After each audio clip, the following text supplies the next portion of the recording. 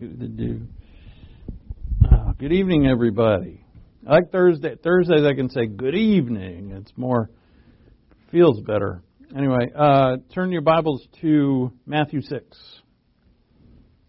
Matthew chapter 6.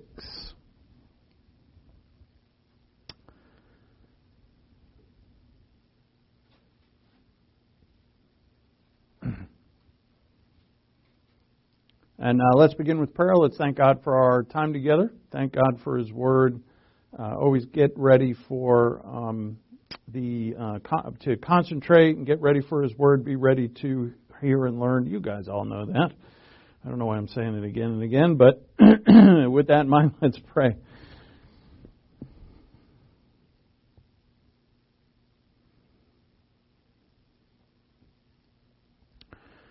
Our Father in heaven, thank you for the opportunity to hear your word. Thank you for your word. Thank you that within your word is the revelation of you, of your Son, your redemption, the gift of God, the Holy Spirit within us, all that you have given us, all of your gifts. There are so many and so wonderful.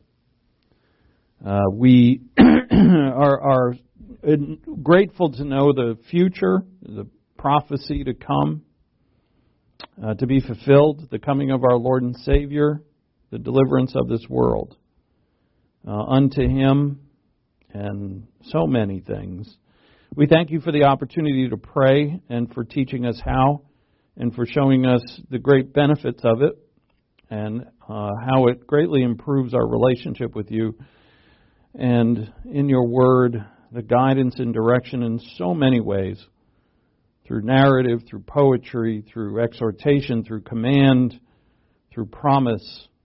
In so many ways you have spoken with us so that we may know and walk with you and enjoy the wonderful life you've given us. So as we turn again to our subject, Father, we ask that through your Spirit our hearts would be enlightened. And we ask in Christ's name, amen. Am I on, Keith?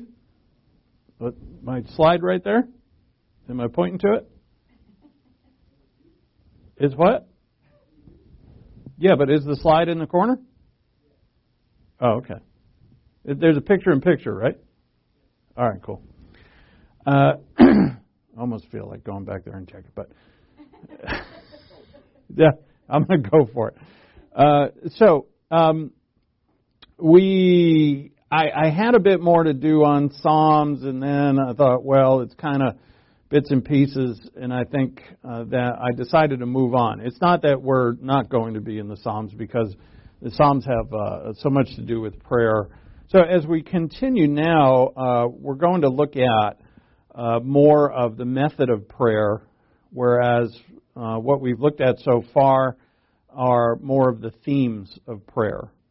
And they overlap quite a bit. And so, like for instance, there's types of prayer, and these are categorized in many ways, and in all works on prayer, that all write-ups on prayer or works on prayer, that from confession to thanksgiving to petition to intercession to praise and so on, and we can break down these but types of prayer, depending on how picky we want to get and how detailed we want to get. And so what we're going to do is just keep it to 3, and we'll expand upon it as we go. But the reason why we want to do this, first off, is that we just want to make sure we're not missing anything in our prayer life. And this prayer life is not just today, but it's the rest of our life. The prayer that we have with God is a continuing communication with Him that He has started. So God started the conversation, and we need to be involved in it throughout the rest of our lives. And so if, all of this has to be covered as we pray, but it doesn't necessarily mean that we want to be mechanical. In other words, we don't want to say, all right, first I do this and first I do that. But we do want to understand that there is one thing we want to do first. And this comes from our Lord's Prayer, and it when it's in practice, and all those who have come before us who have written about prayer, either church fathers, Augustine wrote not a whole lot about prayer, but enough to understand how we saw it, and so on, that in practice, to do one thing particularly first is of extreme importance. And that's what we're going to look at tonight. So the basic type of prayers are first upward, then inward, then outward. And this isn't even my classification. I did not come up with the upward, inward, outward, but I like it, and I think it's helpful. But when we're in the act of praying, these categories kind of melt away. Right? So they're there, but if you are right now praying about you, and you don't get to praying about others until, I don't know, later, there's no there's nothing in the Word of God that says, you've done prayer wrong because you didn't pray for others particularly right now, or say you didn't. Anyway, we'll just let it speak for itself. The first is praise and thanksgiving, and thanksgiving is really a subcategory of praise. In some writings on prayer, there are two different types of prayer. I don't see them that way. I see thanksgiving and praise as one, and also I just want to keep this as simple as possible. Praise and thanksgiving inwardly is confession for sure, but then assurance. And there's more that we could say about this. I see in the inward where we're also searching God, and in prayer trying to understand the things of His Word and revelation that we are maybe confused about or perplexed. And that's kind of looking inward. Like, what do I understand and what don't I understand and why? And that is, we've already looked at that in this study, that's a part of us pursuing God in prayer. And I would see that as inward. And then outward is petition itself, which, these are the things that God, I want you to heal me, I want you to heal them, I want you to intercede in this problem or in that problem. And therefore you're asking God to outwardly work in a particular way. And, all of these types of prayers are seen throughout the Psalms and throughout the Word of God. And so we could expand them, but what I want to do is just use them as a guide. And then we'll see, when you pray, your prayer life is going to be your own experience. All right, so you're going to do all of these things, but there's no set procedure on, say, like, how should these be like 33% each? You know what I mean? Like, there's nothing like that in the Word of God. You're to take all of this, and the reason why we want to have a category is so that when we look at our prayer lives, we want to make sure that we're not missing anything. So, like, for instance, I found in my life that I was very heavy in praying for myself. And not so heavy in praying for others. And when I say praying, and when I mean praying for myself, I mean I was after not just God give me all this stuff. I'm too old for that now. I kind of passed that. I used to be more like that, but really pursuing God. But then, and as I analyzed my prayer life, there was not enough prayer for others, and so I had to change that. And that's what's good about the categories. When you look them over, you say, well, which of these have I done well, and which of these haven't I done? So first, we'll start with the first, which is praise and thanksgiving. Praise and thanksgiving focus on God's person and who He is. We're not to just praise Him just by saying the words. I think that's pretty common sense. But so to praise God properly, you have to know who He is. And whatever you know about Him, if it's true, whatever you know about God, if it's true, it's magnificent. Because everything about Him is magnificent. Everything about Him is beautiful and wonderful. So even if I know only a little bit about Him, I have things in that little bit. And actually, for all of us, we only know a little bit because He's infinite. But with that, what I know, I can praise Him truly. And we're also going to see that you're never going to find in the Word of God where God says, praise me when you feel like it. Because a lot of times we're not going to feel like it.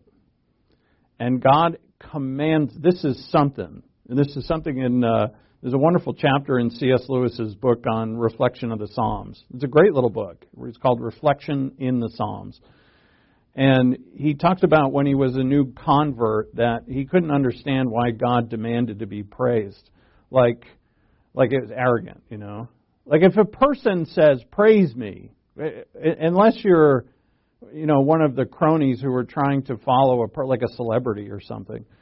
But most of us look at celebrities or politicians or something that want to be praised by people. They disgust us, you know, because they're so into themselves. And even the people who follow them are just, you know, minions in a way. And it's just disgusting. And yet God says, praise me. And so, you know, so what is it about God that makes this praise of Him, first off, legitimate? But secondly, as we're going to see, if we don't do it, we're not going to see life. And it is an intricate part of discovering what life is really about. So the prayer of praise and thanksgiving should come first. And this, we're going to look at the Lord's Prayer. Again, the Lord's Prayer has the structure of prayer in it. And He does not start out with confession. He doesn't start out with anything about us. It starts out with God. And in fact, it starts out with praise of God. So if you look at Matthew 6:9, He says, pray then in this way, Our Father who is in heaven, hallowed be your name. And hallowed is a word meaning sanctified. So you could say, if you don't like the word hallowed, which, you know, it's kind of King James English, we don't really use that word hardly ever anymore. You can say sanctified be your name or holy be your name. Those would be absolutely legitimate translations of this word. Our Father who is in heaven, hallowed be your name or holy be your name. By the way, it's a command. But we find it is all 6 petitions in this prayer are in the imperative mood. They're commands. But we find out in this ancient Greek language that if a subordinate were asking a superior for something, they would frame it in a command. So it's not that we're commanding God, be holy. That's really quite stupid. But in every case, in ancient, I'd say not in every case, but in most cases, in Koine Greek in the first century, the way this is used, if a subordinate were asking a superior for something, they would phrase it with an imperative. They would use a command. So you'd say, sir, give me this, or sir, but it's not disrespectful. So, our Father who is in heaven, holy be your name. Now, God's name is holy. So what are we after here? The recognition of it. See, Jesus is brilliant here. Well, of course He is. But He's showing us that we have got to see the person of God as holy. And that's the first thing. Your kingdom come. Again, it's a command, but we're not telling God, bring your kingdom, as if God's waiting for us to tell Him. But it is our desire to see the kingdom of God in our lives, in our families, in our marriages. So it's not actually going to be here physically until Christ returns. But the rules of the kingdom, the way of the kingdom, the life of the kingdom, we have that. In Colossians 1, it says we are a part of the kingdom. Same thing in 2 Peter chapter 2, that we're holy royal priests that are a part of a kingdom of priests. And so the kingdom is the way, and then your will be done is also the way of the kingdom. It is the obedience to that way. And then on earth as it is in heaven. Not a different kingdom on earth than there is in heaven. So this holiness of heaven, this holiness of God we desire in our own lives, we desire in our families, we desire in our churches, we desire in our nation. We can't force people to do it, but we can have it in our own souls. And so in the opening of this prayer, really it's the construct of prayer, that we're not allowed to even jump to our confession until we have the heavenly holiness of God, whose kingdom and will there is only one. And that, I don't want a different kingdom, I don't want a different will, and I understand that you, Father, are wholly beyond what I can comprehend. Now, get to what you're after. Whether it's confession.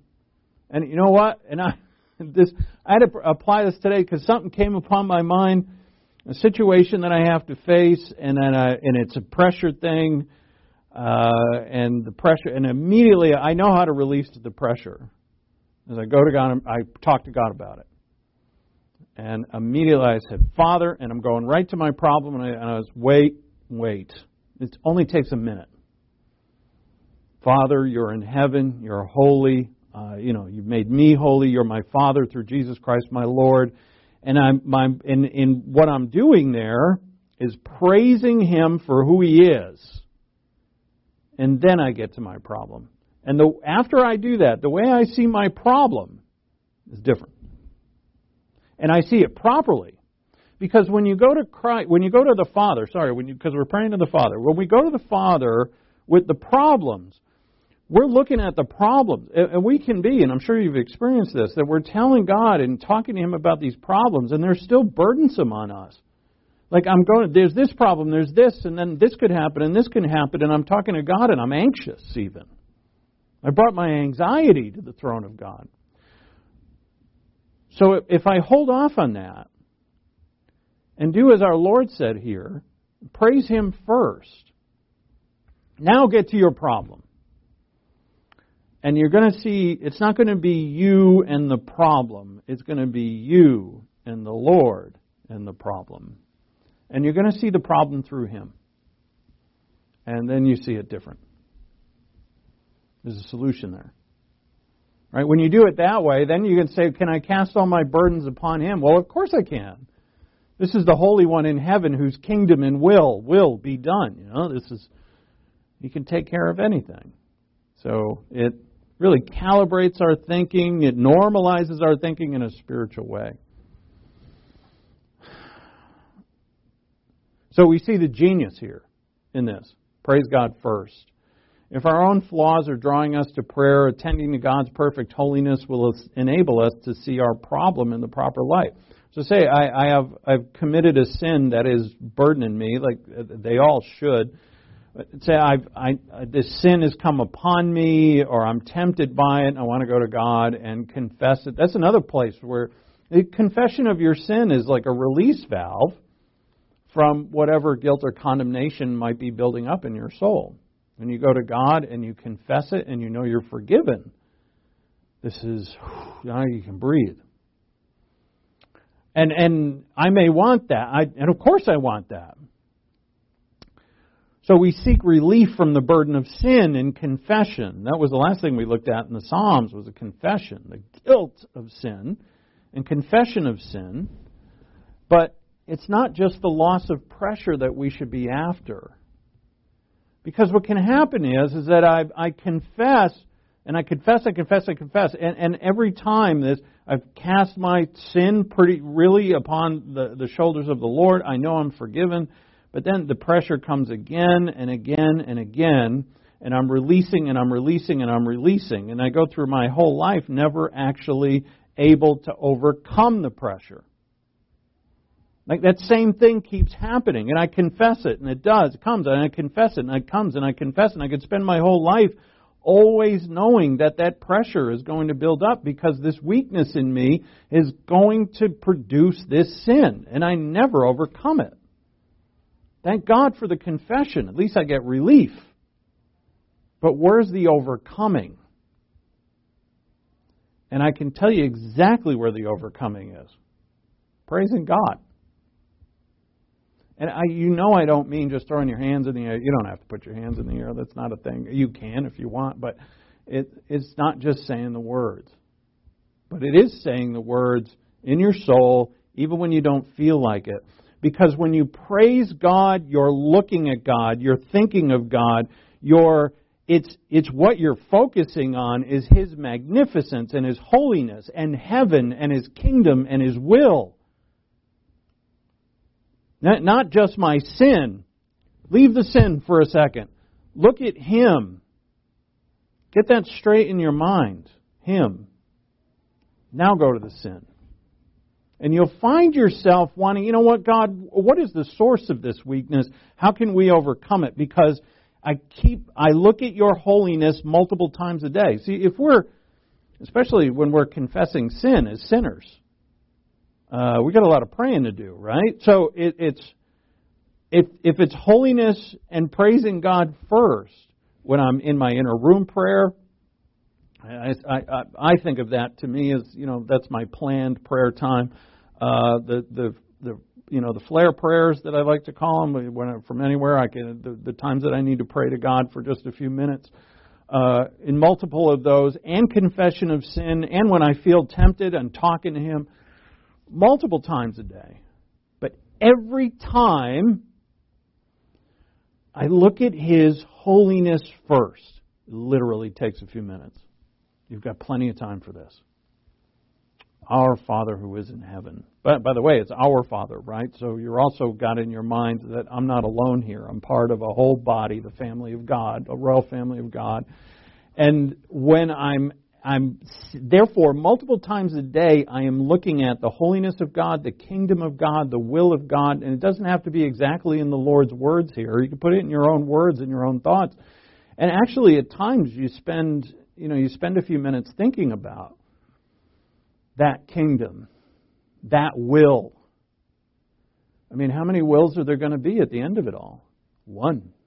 How many kingdoms at the end of it all? One. What about my little kingdom that I want to build? Not so hot. Right? What about all the stuff that I want? If it's not in God's will, what's the point? It's not eternal. And you see this day in and day out, multiple times a day. You're inundated with the person of God. It changes you. It changes your whole perspective. And over time, you'll find yourself, and it's not a trick either. It's not some, positive thinking kind of trick where they say just think positive thoughts over and over and over again, and then you'll turn into that. The problem is with that thinking, you don't turn into that because those positive thoughts are not really all that positive. But your praising God is legit, even if you don't feel like it, because He's the only one worthy of praise. The only one. There's nobody else worthy of praise besides Him. Not one creature, not one thing in this whole universe is worthy of praise besides God. So when you do it, you're doing what is right. And eventually, you're looking at God and His holiness. And of course, you have to have an education in God's will to do God's Word to do this. But you guys have that, and you do this over and over, multiple times a day, day in and day out, looking at the face of God for His magnificence, for who He is, for His holiness, His kingdom, His will, His righteousness, His justice, His salvation, His grace, His love. And it changes you. And you find then that the source of these many sins that have been dragging you down and interfering with your walk with God, you're actually going to find that you conquer them. You don't become sinless, but it is the glory of God that obliterates them.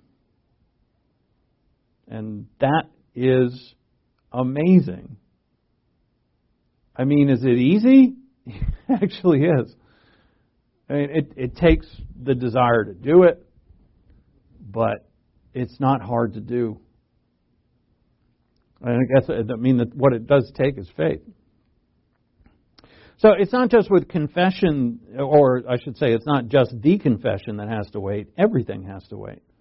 our petition, our supplications, our intercessions, those are all synonymous terms. If they wait until we praise God our Father in awe of Him, we will realize our dependence upon Him. And here's another great question. If you get what you want that you ask for God, what are you going to do with it? Well, let's say you're asking for something in the third category, which is the outward, right? Your petition. And your petition is for such and such. Say it's a certain deliverance, it's a certain gift of money, or it's getting out of this situation, or this problem getting solved, or this person's life getting helped. If it happens, what are you going to do with it? What good is going to come from it? We often just think, "Oh, I want that," but we don't know of what we're going to do with it if we get it. Are we going to do good with it? If we ask God for loads of money, what are we going to do with it? Is it going to be good for us? Because when we are actually praying for things, what we're asking for are things that are legitimate, are things that are going to glorify Christ in our lives. And therefore, what we receive has to be for God's glory. When we receive that, whatever we're looking for or desiring, is it going to be to God's glory, to the glory of Christ in my life? So that's the next thing. In all kinds of prayer, we are after the glory of Christ in us. Ask, what good results will come if the request is granted? Will good come from it? Or do I just want something else? And these are things to pray about, to consider. It's wonderful to consider in prayer because God's always watching, but there's something special about being in prayer. It's, now that I think about it, it's, God is omnipresent. He's everywhere. But as soon as I, in my mind, say, all right, now I'm praying our Father or Father, all of a sudden it's like I'm shut into an inner room. And if in that room, which is really in God's throne room, and if I start to ponder things in my life or in someone else's life, things that are important to me, and to think through those things in the presence of God is really something. Because if you start lying to yourself, or you start, getting wrong thoughts, or maybe if you're thinking about a situation, you start getting bitter, start getting angry, God's God's right there. Like it's a purifier. All right, so we're going to skip that passage for the sake of time. Praise, therefore, is the alpha prayer. Praise and adoration. Thanksgiving is included in that. It's adoring God. We can only do so by knowing who He is. And we're going to see that when we praise Him, it brings to completion this joy that we're seeking. Because everybody wants happiness. Everybody clings to the things that I think are going to give them happiness. Everybody does it. The problem with us is that we're sinners and we often misjudge or miscalculate the thing that we think is going to make us happy. And we find that out the hard way. But we're brought back to, as believers, we're again brought back to this place, what's really going to make me happy? And there's only one. The Word tells us again and again. We play games with it, we try different ways, and we come right back really to the foot of the cross and say, here I am, I'm all beaten up and bruised and stupid, and I'm in rags, I'm dirty, and I'm like, can we try this again? And the Lord says, absolutely. Let's try it again. And you're a little smarter this time, aren't you? A little bit. I wish you were smarter, but you're a little smarter. All right, so let's try it again. And you never run out of, you do run out of these chances when you're dead. But as long as you're alive, you don't run out of these chances. Praise and adoration are necessary for the proper formulation and motivation of all kinds of prayer, Praise is necessary to find happiness. And so, this is something that a lot of people haven't figured out, including me. Praise is the only way to a purely healthy life. In a chapter in his excellent, this again, in C.S. Lewis's Reflection on the Psalms, Reflections of the Psalms is the official title. He admits at the beginning of his Christianity, he couldn't understand why people told him to praise God and that God demanded it. And he wrote, quote, "We all despise the man who demands continued assurance from his own virtue, intelligence, delightfulness, and we despise still more the crowd of people that are around him." It's true. But go to Psalm 117. Psalm 117.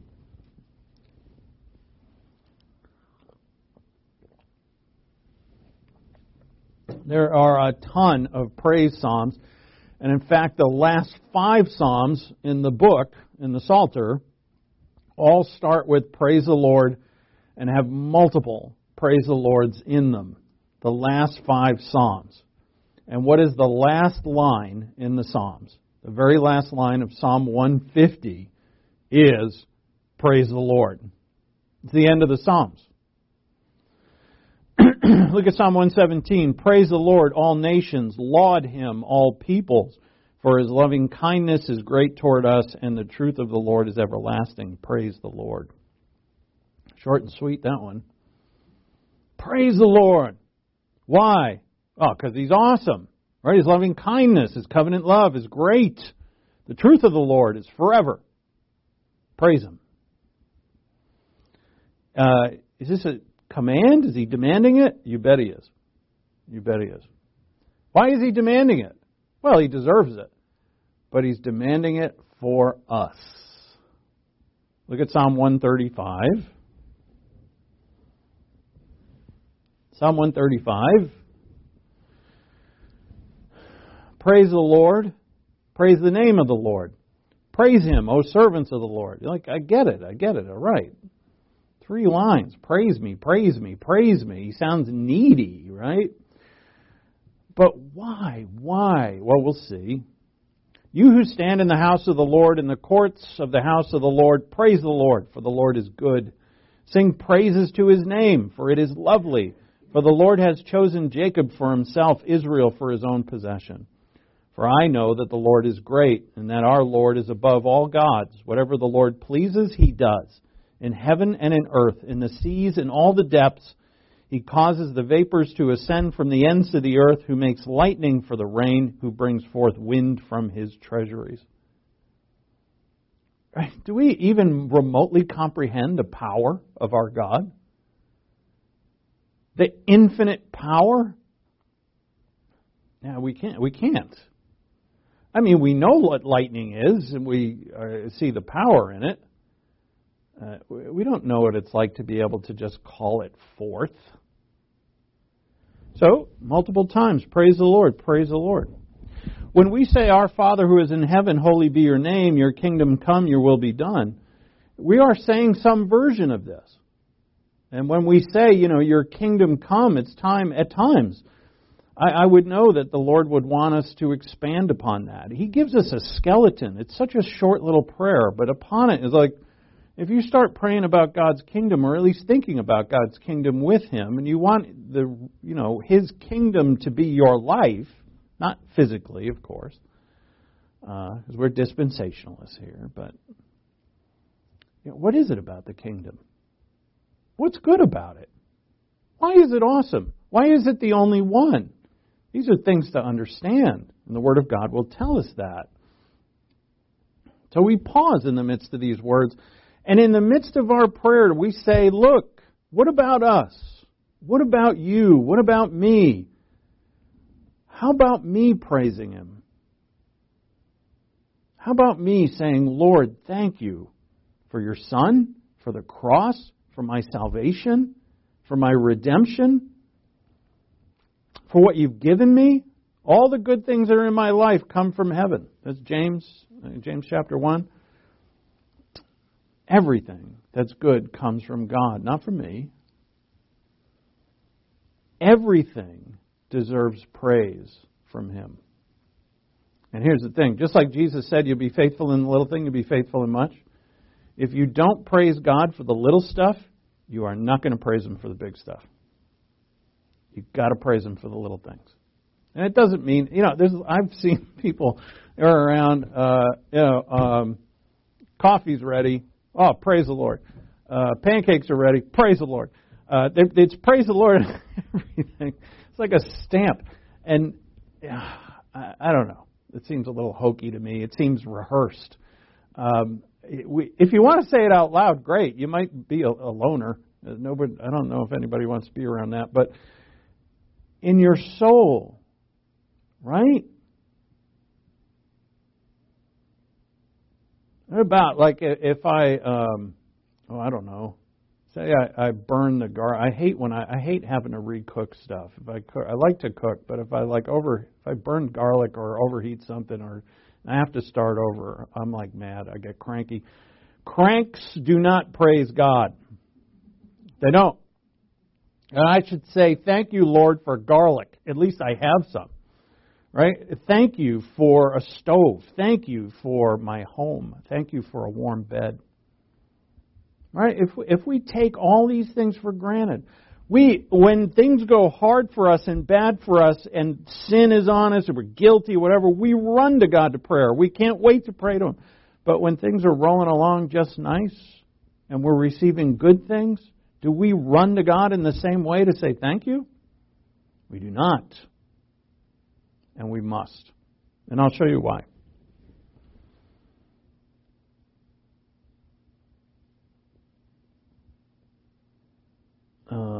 Okay, look at Psalm 54, verse 6.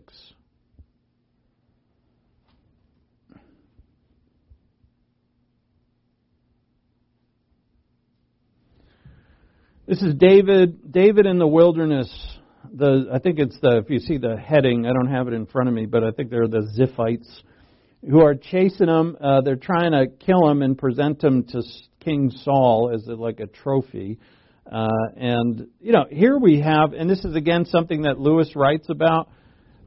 David writes in Psalm 54, verse 6, "Willingly I will sacrifice to you. I will give thanks to your name, O God, for it is good. For He has delivered me from all trouble, and my eye has looked with satisfaction upon my enemies." What we know, this history here, is that David was delivered. The Ziphites almost got him.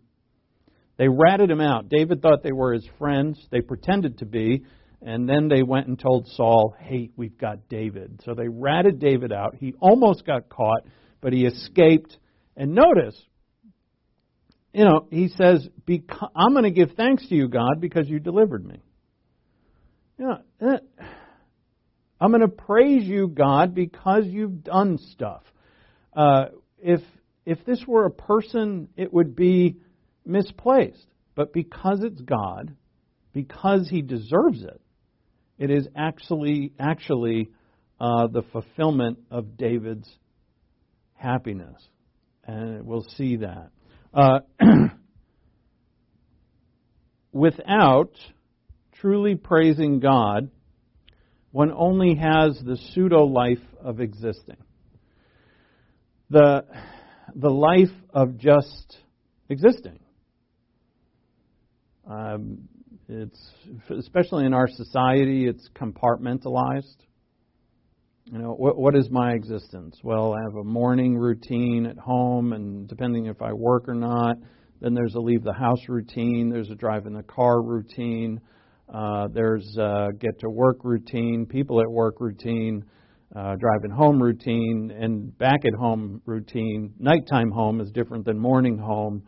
Whatever, and then I'm, whatever I do, and then I'm back to bed, and I go do it again, and and I exist, and it's not if you're comfortable, it's not the most horrible existence. I mean, it could be a lot worse, but is it really the life that God has given us?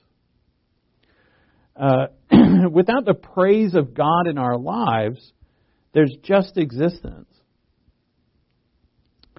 So we ask ourselves, why should we do this? And we say, well, it's right, but that's not good enough. Because if we say, if you ask anybody, why should I praise God? Oftentimes you get the explanation, well, it's the right thing to do. He deserves it. And then, so you say, well, okay, God has given me a bunch of stuff. He deserves praise. And when you say it's right, it almost is, it's just an obligation, right? It's just an obligation that I should say, God, you're awesome. And why? Well, because He's awesome. So an easier way to look at this is if we look at an inanimate object. And I'll take this from this chapter from C.S. Lewis, so I quote him. What do we mean when we say, for instance, a picture is admirable? We certainly don't mean that it is admired, for bad work is admired by thousands and good work may be ignored. I've seen, in Washington, D.C., we went to the National Museum in Washington, and I saw artwork for the first time in my life that was amazing. This was art. Now, I've also seen, quote-unquote, modern art, and got to tell you, it's not the same. It's not the same. Because right across the street from that art museum is the Modern Art Museum in Washington, D.C. And we poked our heads in there. What is this stuff? And it's not it. So if a lot of people admire something, does that mean it's admirable? And the answer is no. So then we could say, as Lewis says here, it's not, nor that it deserves admiration in the sense in which a candidate deserves a high mark from an examination. That, in other words, you deserved an A, but you got a C. Right, Keith? Didn't you just tell me that? You deserved an A and you got a C. Well, why? Well, you were not awarded what you should have been. Now, is that the case? God deserves it, but he hasn't gotten it because he's not. He got railroaded, and so, well, nobody likes God, so maybe we should, and that's not it either. The sense in which the picture deserves or demands admiration is rather this, that admiration is correct, adequate, or appropriate, or the appropriate response to it, that if paid admiration, it will not be thrown away, that if we do not admire, we shall be stupid, insensible, and great losers. We shall have missed something. In that way, many objects, both in nature and in art, may be said to deserve or merit or demand admiration. So, meaning that people have different tastes, but if you were in a dark place and you saw the stars at night, some people might not like it so much, but most people would say, that's beautiful. It deserves it. Especially when we come to understand at least a little bit of the immensity of the universe, and we're looking at dots of light that are billions and trillions of miles away, and there's order to them. Sunset, anything, things of art. We saw there was a Da Vinci in the art museum. I couldn't believe I was stared at it for 20 minutes. Like compared to Van Gogh and all the others, Monet's, there's Manet's, there's all of those guys, not mayonnaise, Manet, but this Da Vinci, you're just like, how did he do that? It's just amazing. Anybody who doesn't admire it is insensible.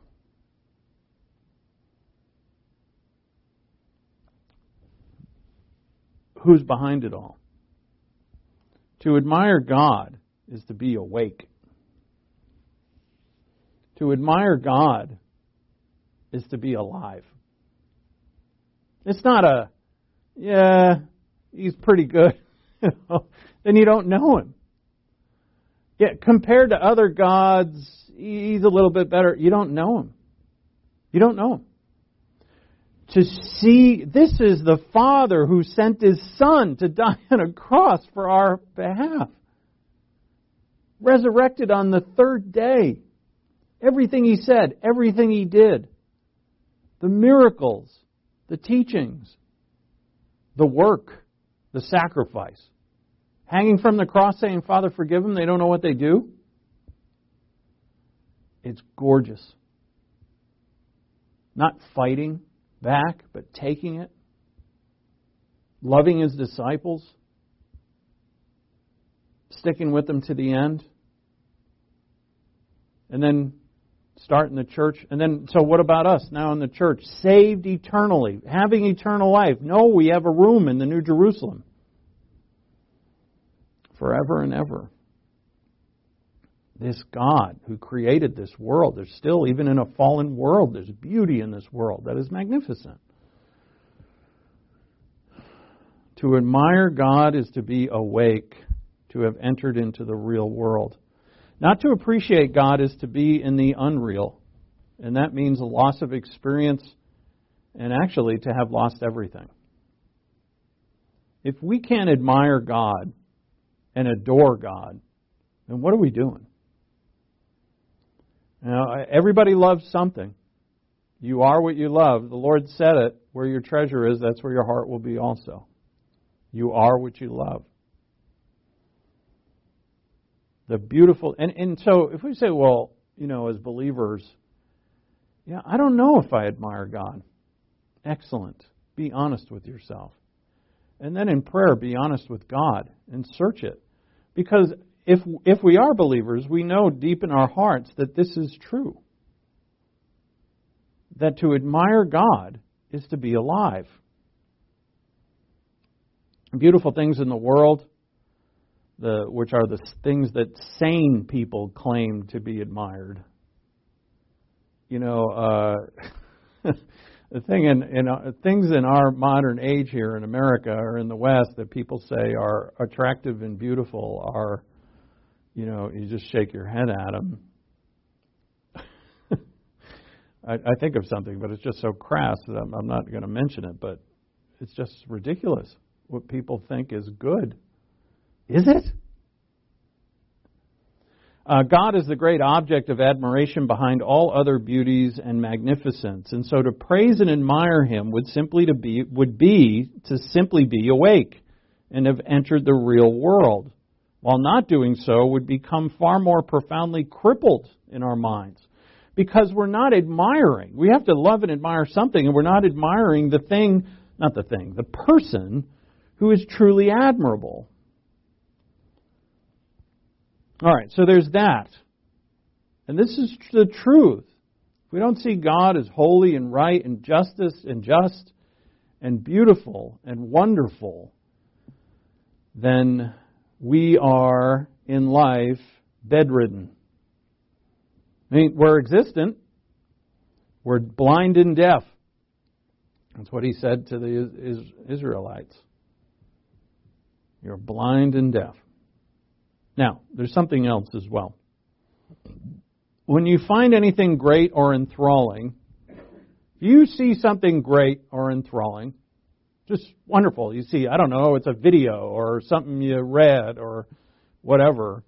Great movie. What do? You tell people. You can't wait to share it with someone. You say, hey, listen to this. You got to see this. It's awesome. It's the first thing you really want to do. And in actuality, now imagine a life where everything you saw that was awesome, that was cool, that was great, and you never told a soul about it. You just kept it internal.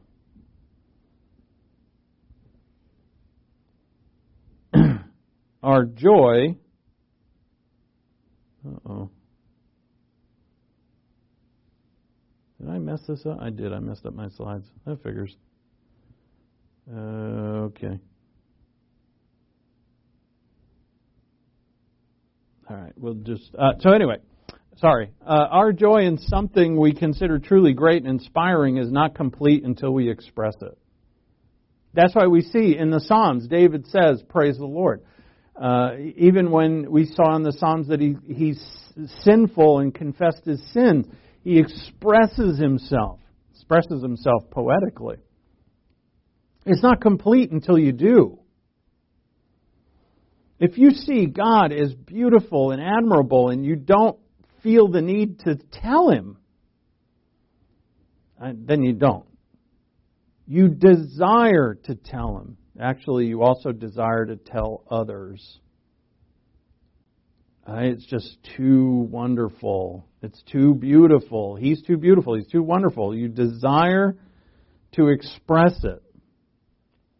If lovers never told one another that they loved each other, if they never said to each other, "You're beautiful" or "You're valuable," even if even if they felt this way, say two people were in love, deeply in love, but they never told each other. First it would be bizarre. But why is it bizarre? Because the person who falls in love has to tell them, or at least wants to, because it's not complete until you do. It was never meant to be kept within. And the same is true of the beauty of God and your love of God. It's never meant to be just kept within us. We need to express what we find wonderful to complete our praise and happiness. To keep it bottled up inside is to lessen it, and eventually, I would think, to destroy it. Even when we praise someone inadequately, which we often do, our delight is complete, and our relationship is a reality of love and devotion. This is true of encouragement also and forgiveness. What if you forgave somebody and you're like, "Yeah, I'm not going to tell him." And not that it would be, not only that it would be wrong not to tell them, but your own heart would not feel the happiness of forgiveness. There's truly a benefit to us when we forgive others. I want to tell you you're forgiven. I want to tell. What if I know somebody needs encouragement or comfort, but I think I'll keep it to myself. If you wanted to comfort somebody and you didn't say anything or do it, but you had the desire, you have to. If you have the desire to comfort somebody, you do it. Let's say you're too shy to do it and you don't do it. Do you feel complete? Nah. You don't. It's true of a lot of things, but it's also true of our praise of God. So, all right, this is the right slide. We must praise God to complete our happiness, or else live in unreality and poverty. We cannot merely believe in our minds that God is wise and loving and great and not express it to Him. It doesn't come to fruition. It is absolutely true. This is why God tells us, praise me. Do it. And then you will find the completeness. And so it's just as Christ told us in prayer to praise Him first before we move on to what we want or what we need to confess. Praise Him first and thank Him.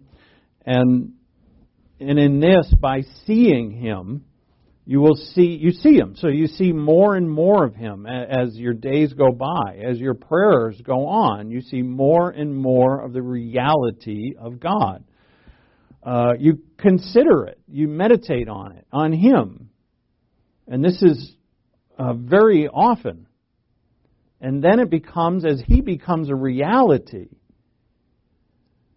how can you hold it in? And you'll find that you can't.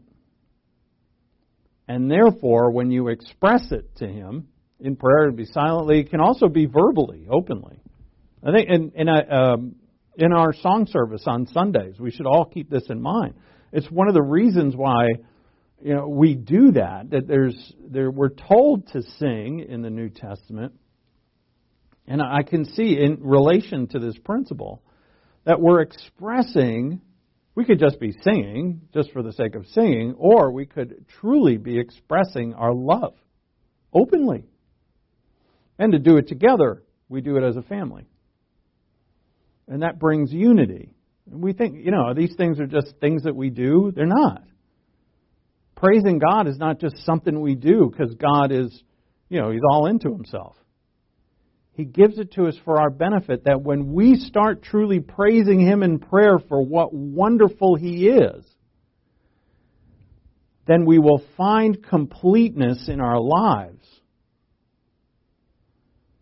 And then when, the little things go wrong, if you're praising God for your home, clean water, food, warm bed, church,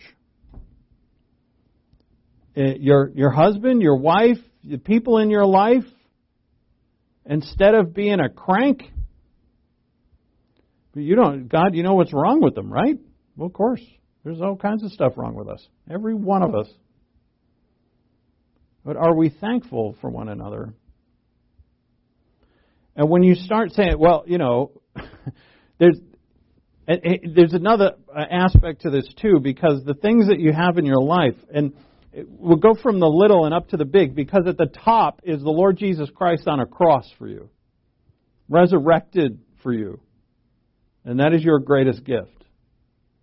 But right on down the line is everything from the Word of God, the Holy Spirit, your election, your predestination, all of that, the spiritual great things that you have, onward to your house and your car and your food and your heat and your clothes and your church and your people and your friends and your vacation and your stuff and your cell phone and whatever the stuff that you like. That it's a blessing from God. Here's the thing. What kind of God gives such things? We say, God, thank you for the stuff. I appreciate it. That's good, but it's not the best. What is the best is when you recognize what kind of God, what kind of person would give me these things. By grace, I deserve them. And by the way, I was born into this world a sinner and His enemy. What kind of person gives His only begotten beloved Son for me? What kind of God does that? What kind of God gives me these things? And when you look at things that way, you will praise Him for everything. The good stuff. And even in the bad stuff, what kind of God forgives me of every single sin I've ever committed? And you'll praise Him for that too. Therefore, again, we must praise God to complete our happiness, or else live in unreality and in poverty. Just existing. We cannot merely believe in our minds that He is loving or wise or great. We must praise Him for those things, and praise Him to others too. If we are to move beyond the abstract knowledge to a heart-changing engagement with Him. Humble believers praise God. And you know what else they do? Because this manifests itself to others. If you're one who praises God, you will more easily, and actually quite easily, praise others. There's one thing that doesn't happen enough in the church, and that is encouragement. It's very important that people get encouraged by words. Not thinking it. They don't know you're encouraging them when you're just thinking it.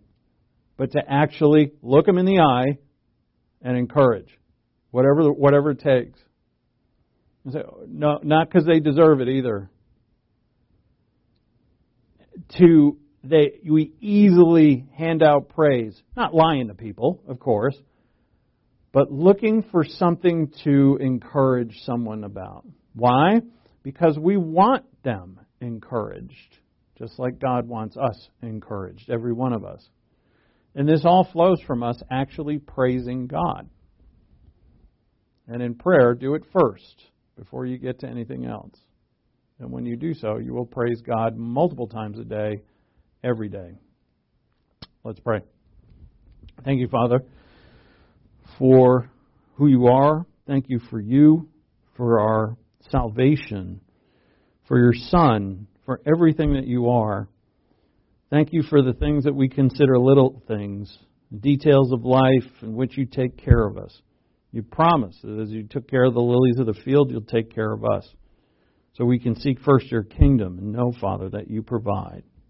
Let us be thankful for everything, thankful for the little things, and therefore we will be thankful in much. We ask, Father, in Christ's name, amen.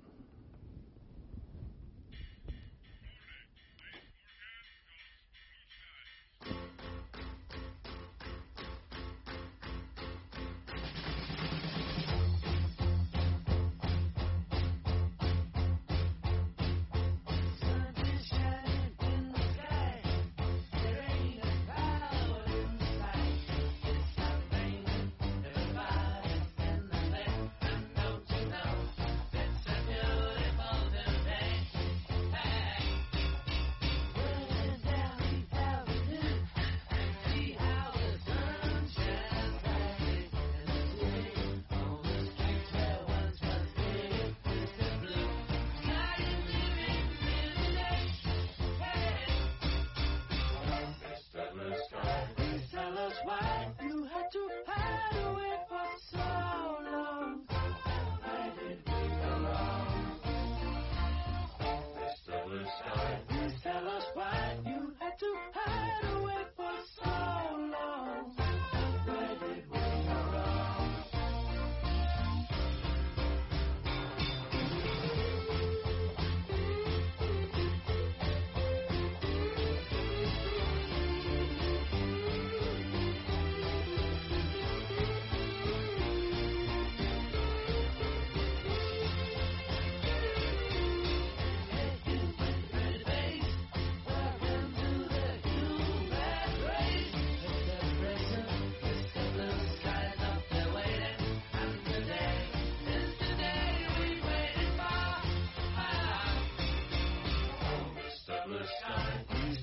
why you had to